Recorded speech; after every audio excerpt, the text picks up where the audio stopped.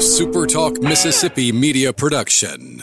If you're feeling anxious about your investments with all the economic volatility and chaos in Washington, tune in to SuperTalk Jackson on Wednesdays from 9 to 10 a.m. and Sundays from 8:30 to 9:30 a.m. for Element Wealth Radio with Jeremy Nelson. Learn more at myelementwealth.com.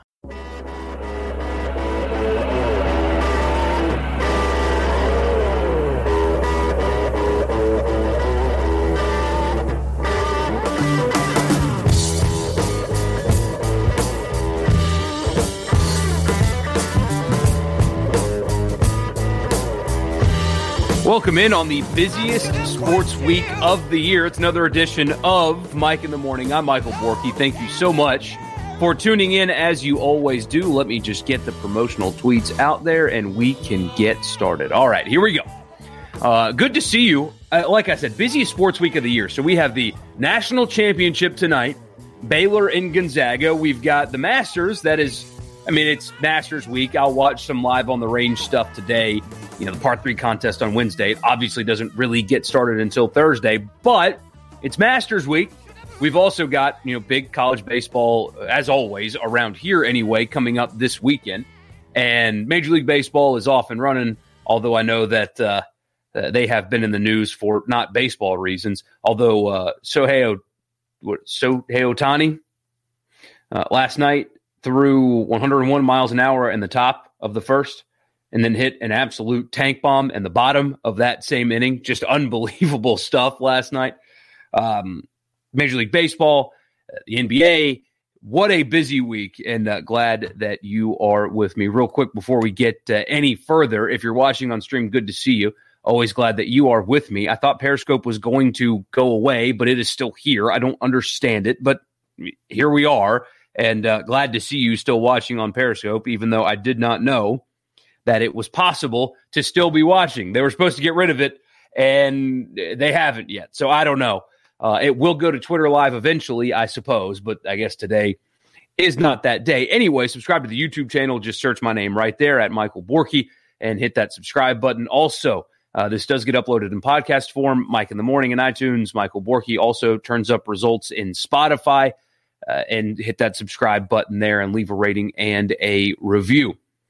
National championship tonight. I have a feeling, by the way, I've thought about this a lot since the game the other night, the most electric, well-executed college basketball game that I've ever seen. And that's not hyperbolic. I mean, I don't really remember some of these games that people are referencing in the past, in the early 90s when I was in diapers, if I was even alive. I don't remember those kind of games. So, in my lifetime, I do not think that I have seen a more incredible college basketball game in my life than the one we saw the other night.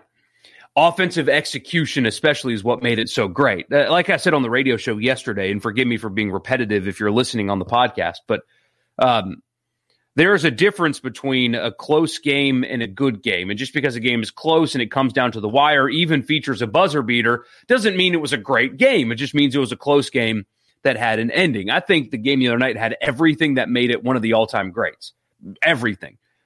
Offensive execution, star power, great plays, great defense, even though both scores were in the 90s. Sometimes in basketball, when you just have a team that is executing so well on offense, there's nothing really you can do. It's like I hear people say all the time, well, they don't play defense in the NBA. Oh, they do. It's just when you've got Kevin Durant, 7-foot-tall Kevin Durant with the handles that he's got and the ability to jump shoot the way he does and how quick his release is, you can't really defend the guy sometimes. We had the same element of that the other night. I have a feeling tonight that people are going to be very disappointed with this game. I mean, and I only mean that because the stage to get here was just so awesome that I don't know if this game could ever match what we saw the other night. However, I do appreciate, like I said yesterday, that these are the two best teams in college basketball. They were the two best teams in college basketball all year long. They were the two most consistent teams. Baylor was working on having a historic type season before COVID kind of derailed their year. They had to take a couple of weeks off, miss a bunch of games. They've obviously returned to that pre-COVID form. and they lost a couple of games after that. But the one gripe I have with the NCAA tournament is that it isn't the best way to crown a national champion, in my opinion. It's the most electricity. It's the most fun. It's the most engaging.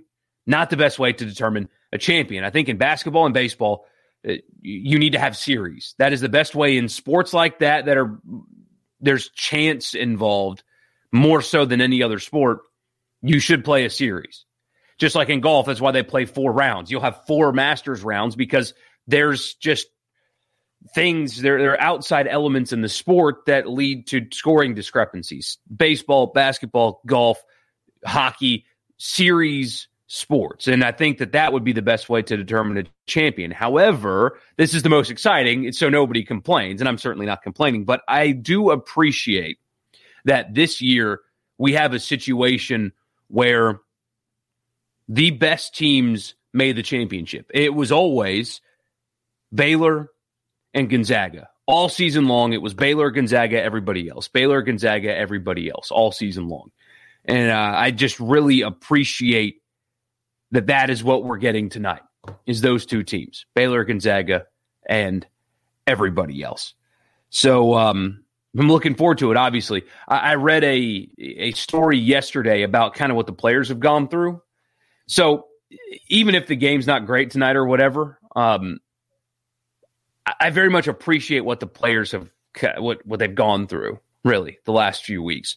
And I know that a lot of people have it worse than this, so I'm not saying that, we should, lay out the red carpet and, like, I don't know, treat them like they're gods or something. But for the last few weeks, I mean, going on a month, these guys have been holed up in hotel rooms, and the only chance they get to leave is really to practice and to eat and work out, and like they get to, maybe play cornhole with each other or something.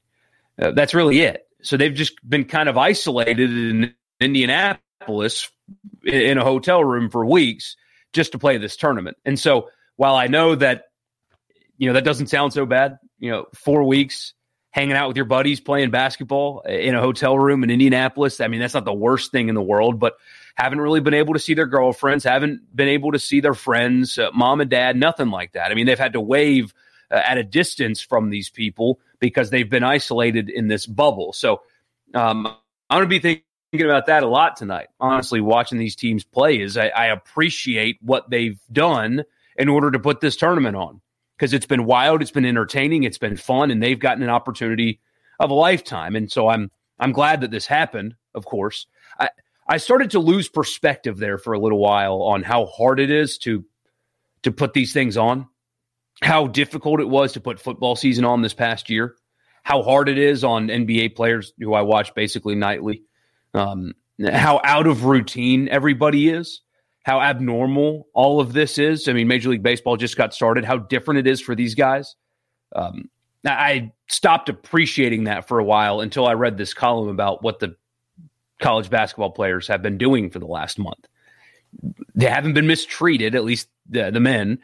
They haven't been in prison or anything like that. But I do very much appreciate the sacrifices that they've made to play this tournament. So anyway, for whatever that's worth to you, just a little perspective on that, because they've just been locked up for a month in a hotel room. No girlfriends, no mom and dad, no friend, nothing. I mean, they haven't been able to do anything because they've been here doing this. So I'm riding with Gonzaga tonight, by the way. I think, is the line still 4.5? That's what, it's still 4.5. So I'm riding with Gonzaga tonight, even though it took some heroics for them to win on Saturday. That's my pick. Gonzaga minus the 4.5, going undefeated for the first time in forever. And want to see history tonight, so hope I get it with this game. It's also Masters Week, by the way, and this is my favorite sports week of the year because of the Masters. I am obsessed with it. I used to be able to. I probably still could if I actually sat down and did it. I used to. Did you guys see that? That was wild. I used to be able to sit down and draw the course map and get it basically completely accurate, bunkers and all. I mean, the shape of the bunker and everything. I probably couldn't do that. I think I could get close, though. I mean, I had the course memorized. I'm obsessed with it. And if you've never had the chance to go, it feels like the Truman Show inside. I'm not even kidding. You feel like you're in a different world. The course itself is completely isolated from the outside world. I mean, you cannot, if you're outside of the grounds, you cannot see in, and if you're inside, you cannot see out.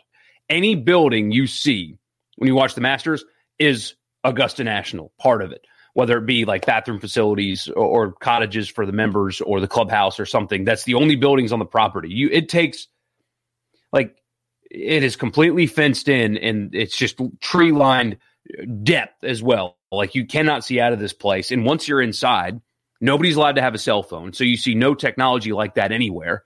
It is like the Truman Show in real life.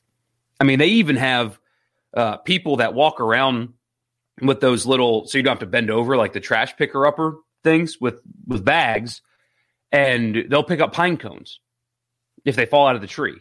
They're walking by and they see a pine cone, they'll pick it up, along with trash if people drop their trash on the ground. That's how intense this place is. It's awesome, but also kind of surreal. But anyway, Jordan Spieth winning yesterday, I think, was great for the interest in this tournament. It was like 92 or 94 players have won since Jordan Spieth last won a PGA Tour event going into this weekend. We also get Brooks Koepka back from injury. There was a lot of talk that he was going to be out months. Well, he's playing this week. Spectators, patrons is what they're called there. They're going to be back this week. So it's going to feel normal, unlike last year, which was in the fall and nobody was there aside from, wives and girlfriends and stuff like that. It's going to feel normal. Not as many people, but it's going to feel as normal as it can. And I can't wait for it. I'll talk about it more later on this week. But I did see this from one of the guys at Barstool. And this kind of cracked me up because the replies are just all dead wrong. So Riggs from Barstool, they do the Foreplay podcast. It's just Barstool's golf coverage, basically. He's their golf guy. And he said 13th tee on Sunday at the Masters. Everybody else is in the clubhouse. How many strokes of a lead do you need to win the Masters? And you should see some of these replies. You've 6 holes. How many strokes of a lead do you need? And I'm telling you, since I've been there twice in my life. The answer is double digits for even the best weekend golfer that you know. The answer is double digits for a lot of high-level college golfers. Unless you've been there, the first reply that I see is 4 or 5, maybe 6, 13 and 15 aren't really too difficult, and I can birdie them. Get out of here. These people are insane. They've never played on a course with slope like this. They've never putted on greens like this.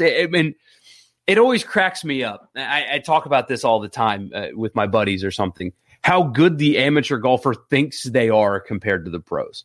It's not even close. The best weekend golfer that I know would need probably 12 shots. Probably. Double bogey in, they could probably get it done. And that I'm talking the best weekend golfer I know. Guys that, can shoot under par. On the right day anyway. Yeah, I just need 4 shots.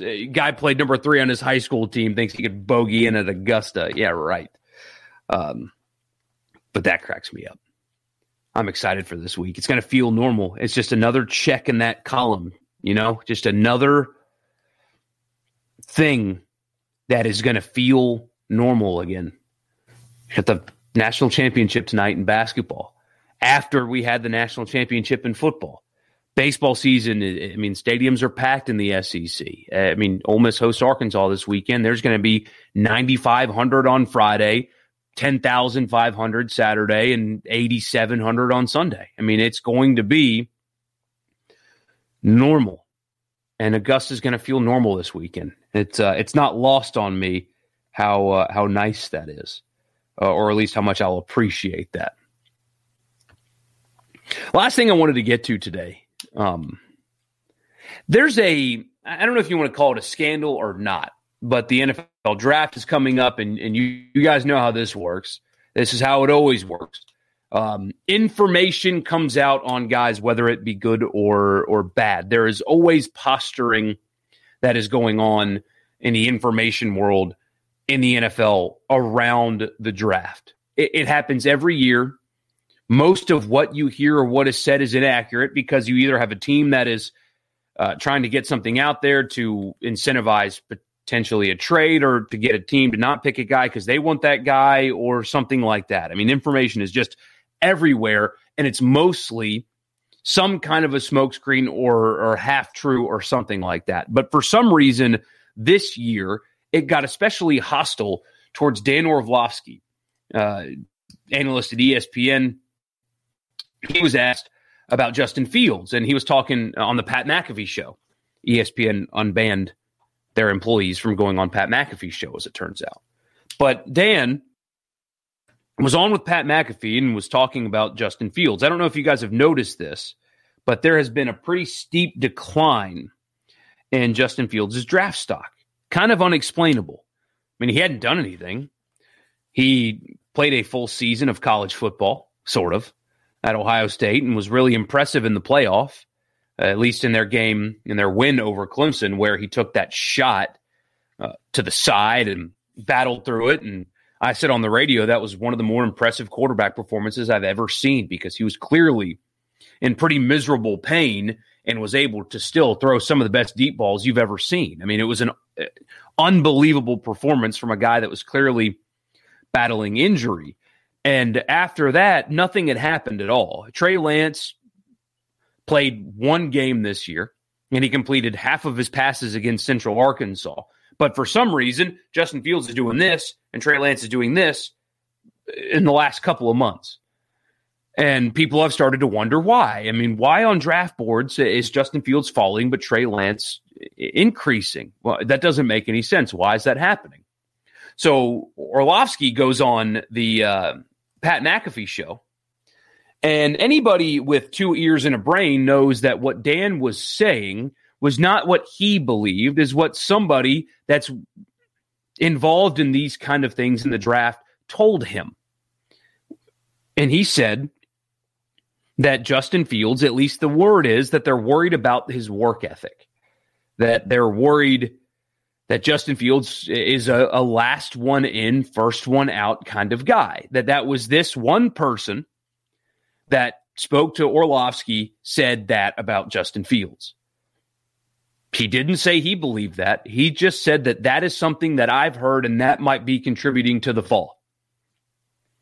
That is every year in the draft. That kind of stuff is said about somebody every single year, and yet, boom, it becomes this big controversy, and everybody's just roasting Orlovsky, and Kirk Herbstreit goes on Twitter and puts the laughing emojis and says, absolutely ridiculous, even if you aren't saying it. To pass that along from, quote, people in the know is reckless and absurd, embarrassing, Kirk Herbstreit says. And I mean, Kirk apparently just doesn't know how journalism works. I mean, I don't understand why everybody's mad at Orlovsky about this. And I mean, Ohio State's coach, of course, came to the defense of his quarterback. What's he supposed to say? Yeah, Dan's right. My guy sucks. He doesn't work hard. No, he's going to say everything he can to get his guy in the best position to get drafted as high as possible. So he's not going to denounce or confirm that in any way at all. But everybody's just roasting Orlovsky today. Oh, how can you put that out there? That's reckless. No. Maybe there's a reason that's out there. Maybe it's truthful. It's possible that it's not. Draft information in the past has been untruthful. It's going to happen again. It has happened before. People are making it about Justin Fields' race, which I think is a little silly, but that's what people do now. And I mean, it became a full news cycle. A one-off, like, yeah, I mean, this is what I've heard. This might be contributing to his fall, and it's just exploded. Reckless that he would share that. What if it's true? What if the executive or whoever involved in the draft that told Dan this was telling the truth, that, hey, in our research, we found that we're not convinced that he's the hardest worker? What if that's true? I don't know. Draft information is always a smokescreen. I mean, you've got mock drafts that now have Mac Jones going number 3, or number 3. Maybe that happens. I wouldn't pick Mac Jones at 3. No shot. On top of the fact that he plays on a team where his offensive line is better than everybody he's ever played. His wide receivers are better than any cornerback they've ever faced. His coach and his coaching staff and his conditioning and everything is better than every team he's ever played. He only did it for a year. I mean, if San Francisco wants to do that, fine, good on them, but I wouldn't touch it. But maybe that's a smokescreen. Maybe San Francisco wants Justin Fields, and so they put out there that, they're going to take Mac Jones maybe, or I don't know. I mean, that's how this works. There's always smoke screens and information that's accurate or inaccurate or up and down and all over the place. And for some reason, this guy created controversy by saying what he's hearing. I mean, that's how reporting works. That's how information works.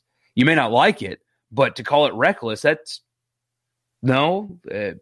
Because if somebody's telling Dan Orlovsky that, and it's true, the teams evaluating Fields already know. Like, that is not going to affect his draft stock at all. It's not going to change anything at all. People make their own evaluations and their own decisions. I think the whole thing is just so overblown and kind of a microcosm of what we are today. I mean, nobody understands nuance. I mean, even when Dan has to clarify and say, guys, I didn't say that. That's what people behind the scenes are talking about. And I was just relaying information. That's literally my job, is to relay information. Oh, it doesn't matter. It's reckless. It could be truthful. It could not be. It could be a team putting something out there to try to get him to fall. That's possible. I would pick Justin Fields over Mac Jones. That's just me. I think that he has more experience. And anyway, it doesn't really matter. I think the concept of taking Trey Lance over Justin Fields is also insanity. Fields might fall all the way down to New England, which, it is kind of crazy that a game has not been played. So when the season ended, it was Lawrence and Fields, Lawrence and Fields, Lawrence and Fields. Lawrence is going to go number 1 to Jacksonville, and Fields is going to go number 2 to New York. And nothing has happened since then. Nothing. And Fields is falling. Trey Lance played 1 game this season. His stock is rising.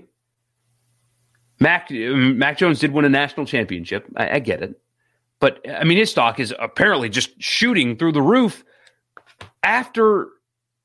months after they've played a game. And I even saw one NFL person say that, oh, well, Fields hasn't thrown yet. I mean, are these NFL teams really making their decisions based on how a guy looks throwing the football on air? The whole concept of quarterback pro days making players change their position, I think, is crazy. Unless they stink. But I don't understand it. I don't understand why everybody's mad at Orlovsky for sharing that there's talk that Fields may not be the hardest worker. I don't understand why Fields is falling like he is. I don't understand the allure of trading multiple future first-round picks to get Mac Jones. I don't understand that at all. It doesn't make any sense to me at all. None of this does. We are headed towards one of the more interesting drafts after the first 2 picks, because it's going to be Trevor Lawrence and apparently Zach Wilson. But after that, I don't understand what's going on. So I think because of that, we're going to see some fireworks and some surprises. But everybody's just mad at Dan for just sharing what he heard. I mean, that's what you're supposed to do in this business. I mean, that's what you're supposed to do. You get information, you share it. But what do I know? Fields over Lance is crazy. Fields over Jones to me is also crazy. But we'll see. We'll see how wrong I end up being. That's it for me. Thank you guys so much for tuning in, as you always do. Check out the radio show this afternoon, of course. And I'll talk to you again tomorrow at 8 a.m. Y'all have a good day.